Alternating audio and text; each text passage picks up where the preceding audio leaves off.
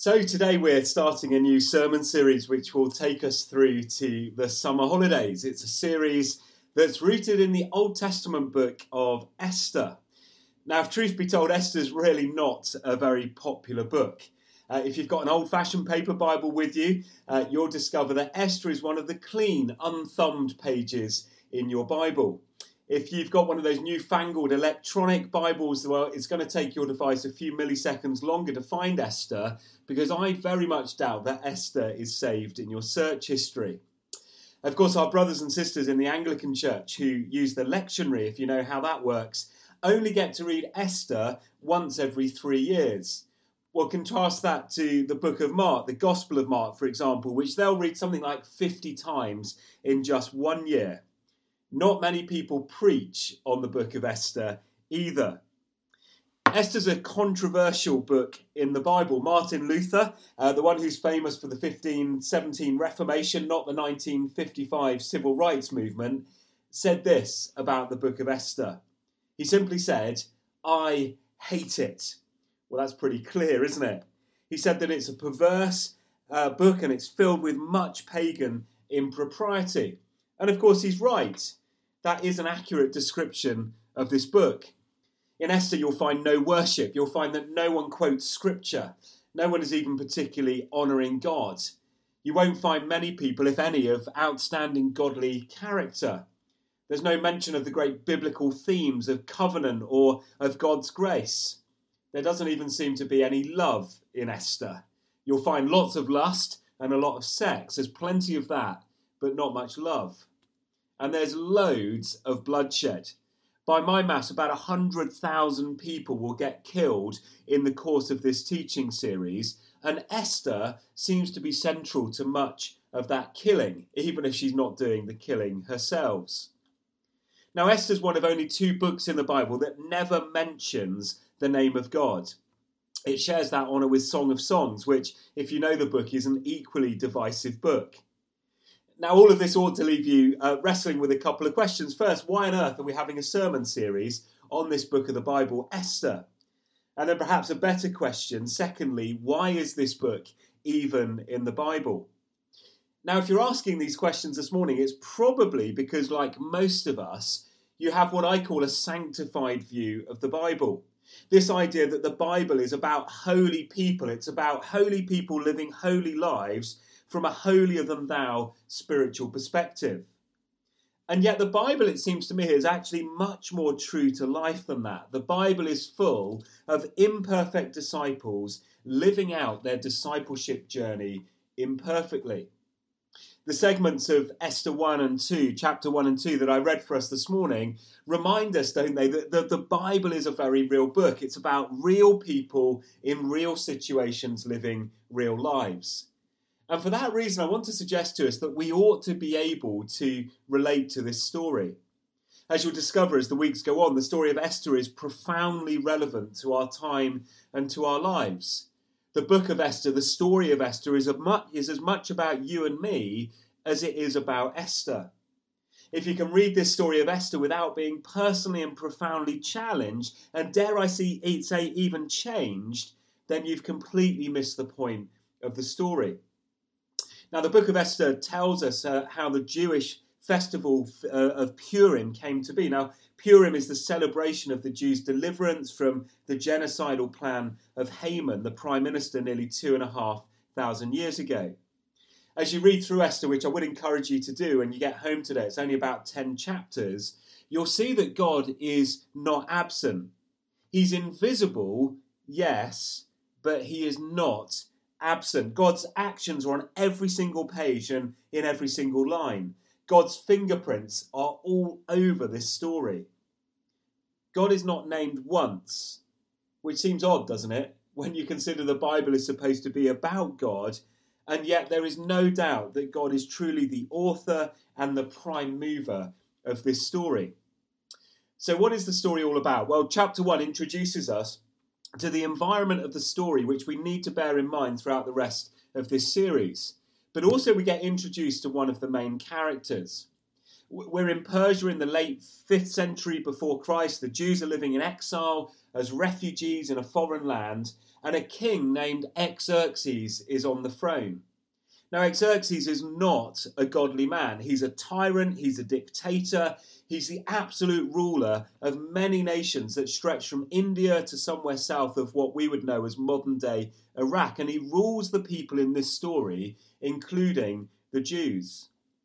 Now, chapter 1 introduces us to Queen Vashti, who is Xerxes' wife.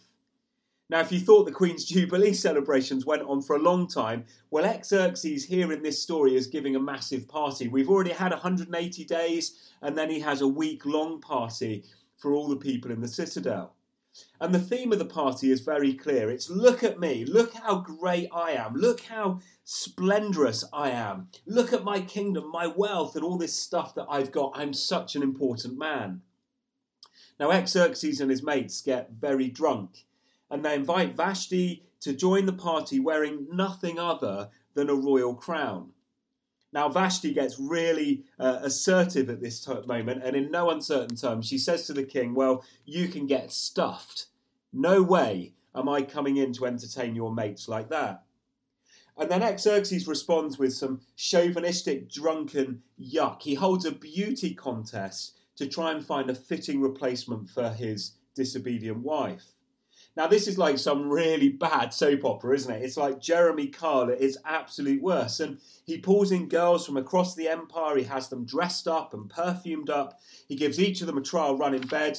And then the one who performs the best, he says, well, the promise is you'll become the new queen of Persia. Chapter 2, verse 7, enter Esther. She's an imperfect Jewish woman who we read in the text is absolutely stunning. She's beautiful. And chapter 2 goes on to outline Esther's rise to power. We're told there that she so pleases the king more than any of the contemporaries that were around her, and much encouraged by her uncle Mordecai, who by himself, by the way, is a loyal servant of the king and helps to uncover a plot to assassinate Xerxes. She earns the king's favour, and so does he. Now, this guy Mordecai is a pivotal figure in this drama. He's a Jewish man, he's got great wisdom, he's a tactical thinker. He serves throughout the story as Esther's adoptive father, her advisor, her mentor, even in moments as her conscience. And of course, what you discover as you flick through the pages of the scriptures, especially through the Old Testament, is that down through the centuries, God has always used his chosen people, just like Esther, Mordecai, the Jews, in a strategic way, despite their imperfections. And that's still the promise of God today. He uses those who know him and love him, who have become his children. Well, the rest of the book tells us the story of the rise of Esther and the fall of this guy called Haman, who was the prime minister. And then finally in chapter 10, in the last chapter, the story concludes by telling us that this feast of Purim is still remembered to this day and why it's remembered. Jews throughout the world will celebrate Purim somewhere around February time around the world. That's the story in a nutshell. So what does this tale, which on the surface looks like a tale of drunkenness, of lust, of corruption and so much violence, have to say to us here at Christchurch Baptist Church in 2022? What is this book that's full of immoral and irreligious characters even doing in the Bible? And just maybe that's the very point that we're supposed to get from this book.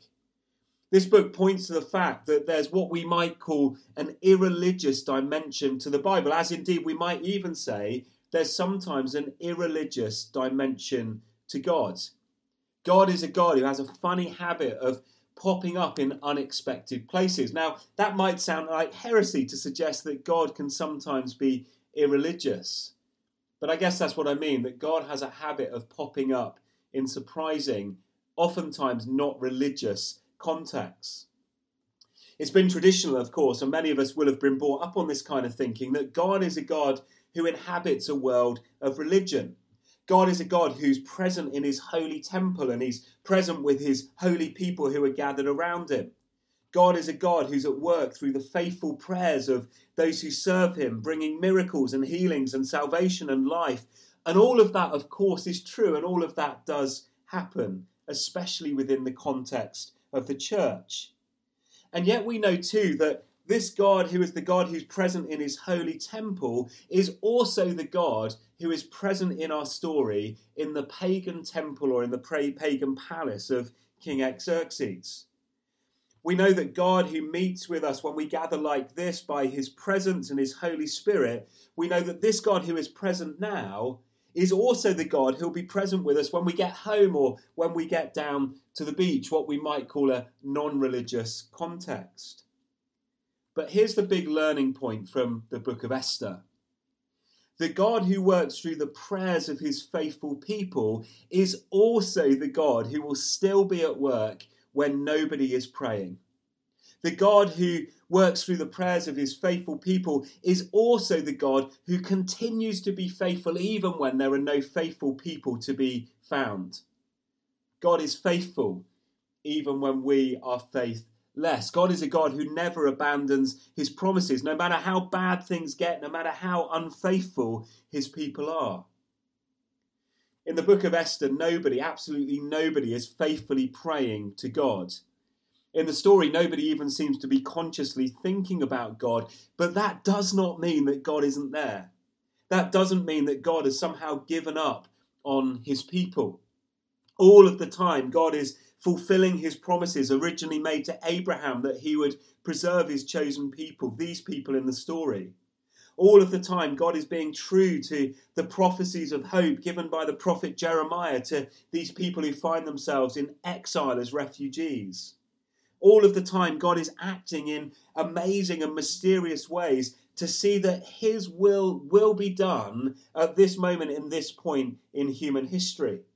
It's just that nobody in the story seems to recognise what's really going on. And I can identify with that. I can't tell you how many times I've experienced the faithfulness of God despite my unfaithfulness. I can't tell you how many times in my own journey of faith where I've experienced the faithfulness of God even when I've been unaware of his presence with me in any given moment. I can't tell you how many times I've experienced the faithfulness of God even in those seasons when I've doubted that God has even been at work. You see, the story of Esther might seem like a huge series of happy coincidences for the Jewish people. Esther, a Jew, managed to get herself into a place of great influence. Mordecai gets saved by the fact that the king had a bad night's sleep one night. The fact that the king was in a good mood when Esther took her life literally into her hands by going to see him uninvited. The fact that Mordecai fortuitously overheard the plot against the king. You see, to the person of no faith, these guys just seem to be getting lucky. But to a person of faith, we call this God's providence. You see, the person of faith sees that God has a plan and that God is a God who will work out his plan, whatever comes. The trouble is, oftentimes the providence of God can only be seen when we look backwards, when we look in the rearview mirror with the benefit of hindsight. God's ways are perfect, even when our ways are imperfect. You see, providence is that great Bible word, that great reality that the Apostle Paul was speaking of when in Romans 8:28 he said, all things work together for the good of those who love and serve him. Providence doesn't deny that God can and does work through wonderful, miraculous ways, but it also argues that God can also work through very human and very ordinary, even ungodly, we might say irreligious ways to bring things together for good.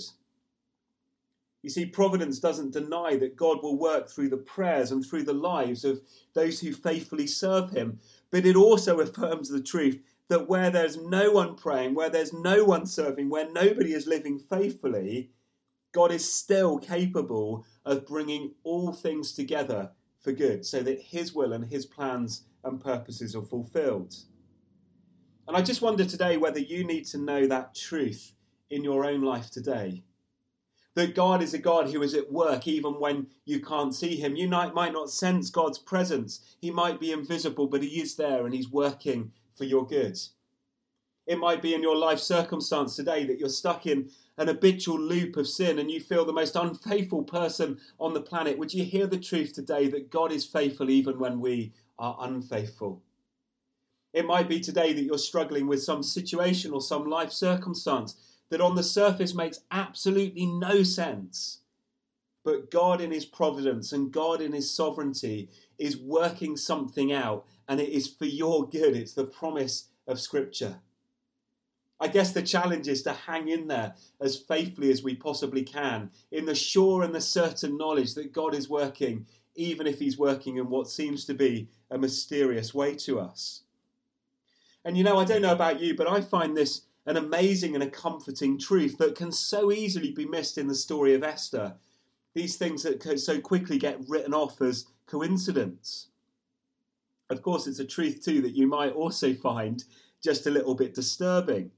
Because the more discerning amongst us, by now will have worked out, if these things are true, then it suggests that we might not be as essential to the plans of God as we might have thought that we were. It reminds me today that, after all, I'm not the centre of the universe, but God is the centre of the universe. And for that, I suspect you, are deeply thankful. I wonder if you know what I mean. You see, in my less humble moments, and I do have them, believe it or not, I like to think that the whole of the spiritual future of Christchurch Baptist Church is entirely dependent upon me and upon us. In my less humble moments, I can forget that it's God who says that he will build his church and that the gates of hell will not prevail against it. I believe, of course I do, that God has called us together as a church. I believe that God has given us a mission in this area. I believe that God has called us to reach out to those who don't yet know Jesus, that God has called us to build a Christian community that makes no distinction between black and white or rich or poor, educated or uneducated, between male and female, between those who we might deem to be righteous and those who are less than righteous. I do believe that that is God's will for us, that is our calling, and that if we're faithful people and we serve God with all of our hearts and we open up our homes to one another and so on, then we will see amazing things happen in the economy of God and God's will be done. And yet, if I read the book of Esther rightly, it would also suggest to me that even when we don't get our acts together, even when we don't work well together as a church, even when and if stuff happens and we close our minds, we close our hearts, or there's disunity, we close our homes or our lives to one another, here's the thing I learned from Esther. The will of God will still be done. We're going to return to this in future weeks, but there's a passage in Esther that looks very directly at this precise concern, which is perhaps the most famous book that you probably verse that you have heard in the book.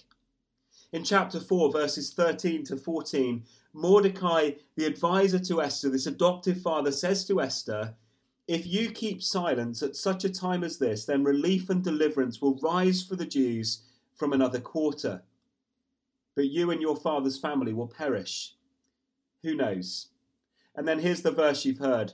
"Perhaps you've come to royal dignity," says Mordecai, "for such a time as this." For such a time as this.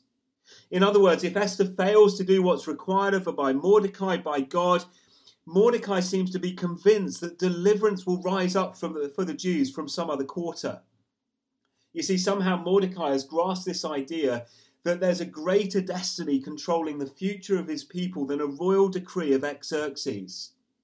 Mordecai realizes that the will of God trumps the will of Xerxes or Putin or whatever name you want to put in there every single time. Now, Mordecai doesn't call this in the story God's plan. He doesn't even call it anything like providence. But Mordecai seems to believe that things happen for a reason, that God is in control, and he dares to wonder whether or not this might be Esther's destiny, whether this could be a task for her. And yet he's got the humility to say, but hang on a minute, Esther, if you don't stand up for such a time as this in this moment, then God's will still be done, but just in another way, in a different place. Now, I find all of this really encouraging because Mordecai might not have got all of his theology worked out, and he might not have read his Bible well enough to be able to quote scripture in this situation, but he somehow does intuitively believe the providence of God. And we can help Mordecai today by filling out the blanks and saying, look, as we look back in history, we see how God has made a way in the person of Jesus, in the death and the resurrection of Christ for the forgiveness of our sins. You see, God is faithful even when we are unfaithful. And you know, it's no coincidence that Esther's been put into this position where she's able to save her people from destruction. Why? Because God's hand is in this. God's hand is indeed calling her into this particular role and into this particular function. God's been working in this mysterious way through seemingly irreligious events in order that Esther can be given this divine opportunity to be faithful in service for her God. And yet if she doesn't do it, if she fails in her calling, if she keeps her mouth shut and consigns her people to destruction, then Mordecai is right. The promises of God will prove true. God will never, ever abandon his people. God will never, ever not fulfill a promise that he has made. God is faithful even when we are unfaithful. God never gives up on his promises. God is faithful when we are not. God works out all things for the good of those who love him. God is at work even when we can't see it. And I wonder today, do you need to be reminded of these truths in your own life, in your own journey? Would you know that God is at work? Would you know that God is sovereign? Whatever it is that you're facing today, whatever your circumstance, whatever your challenge, no matter how faithful you feel you've been in your walk and in your journey, of course, yes, God calls us to ever-increasing faithfulness. But God is faithful when we're not faithful. God's grace is sufficient even for us today. And God will make a way. And God will use your challenging circumstances. He's a sovereign God who in his providence makes all things work together for those who love him.